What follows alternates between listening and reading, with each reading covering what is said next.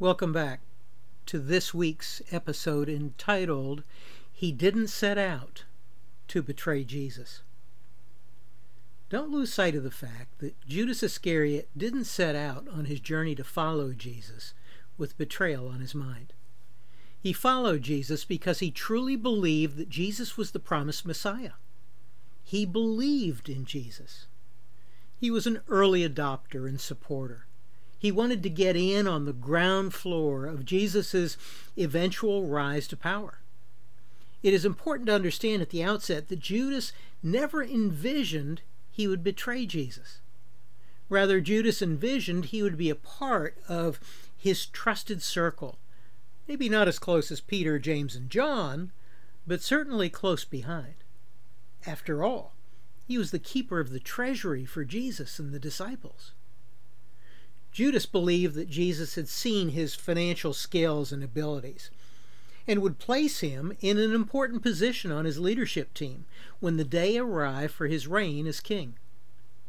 Judas trusted that Jesus would enable him to be successful and achieve his personal desires of life, those being position, possessions, and power. Therefore, on the short term, he was willing to sacrifice all of those things. He was willing to wander the Judean wilderness with Jesus and the rest of the disciples. From his perspective, it was a good investment that would pay off in the end.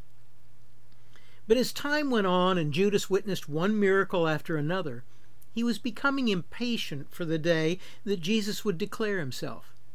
At first, his impatience was subtle and subdued.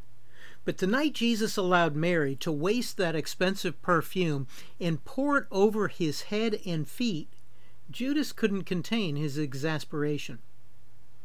If Jesus was going to rise to power, he needed to be more discerning in the best ways to utilize financial resources. He needed to call upon his trusty advisors, like Judas, to give him counsel. He couldn't just leave it up to the riffraff to make their own decisions.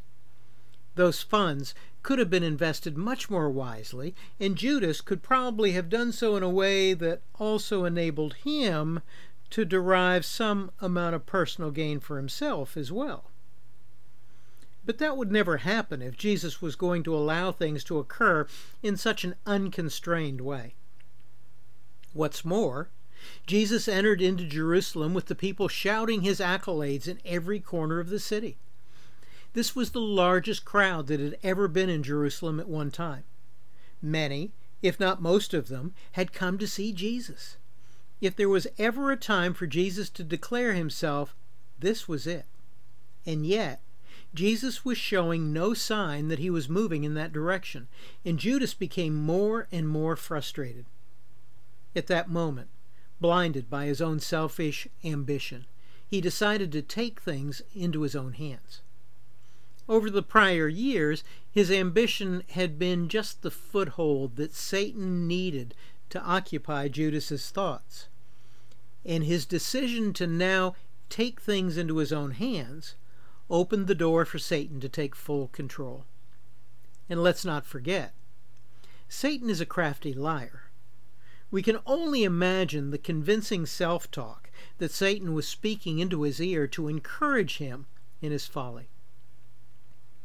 Judas had witnessed the failed attempts of the religious leaders to entrap Jesus. Time and again he had seen Jesus outsmart them, outmaneuver them, and outwit them at every turn. The religious leaders were just the pawns that he required for his plan to force Jesus to show his hand.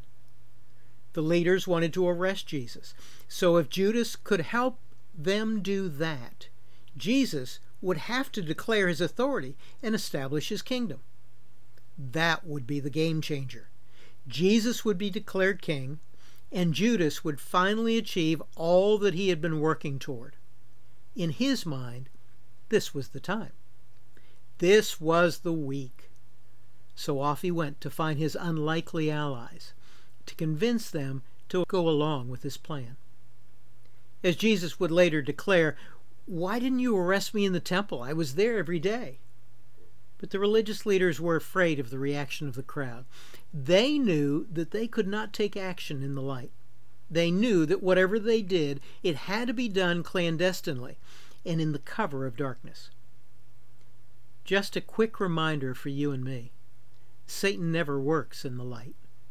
Darkness is his greatest ally. As a matter of fact, Jesus said the night he was arrested, "This is your moment, the time when the power of darkness reigns." So imagine the delight of the religious leaders when one of Jesus' own disciples approached them to discuss the best way for Jesus to be arrested. These unwitting allies all savored their own craftiness. There's more to talk about, but we'll stop there. Let's bring it back home to us. I doubt any of us are contemplating entering into an agreement to betray Jesus. We believe in him. Like Judas, we trust him for what we are certain he will do for us. We have come up with some great plans for ourselves, and certainly Jesus will enable those plans to come to fruition. After all, he loves us. He wants the best for us. And surely we know what's best.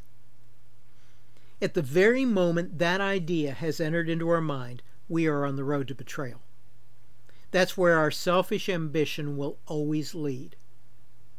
Selfish ambition will corrupt the truth of God, distort the ways of God, and betray the Son of God. So how do we keep from sliding down that slippery slope?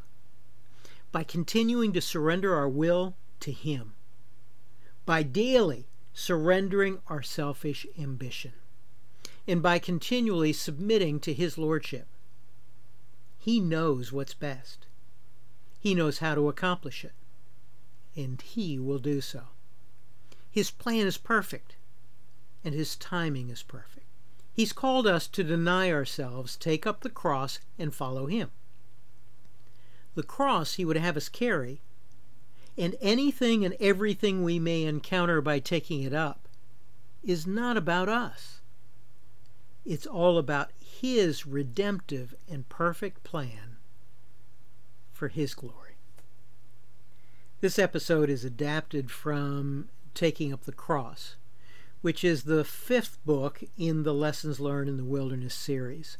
You can find more information about that book and the other books in the series here on my website. Thanks so much for listening, and we'll look forward to talking again next week.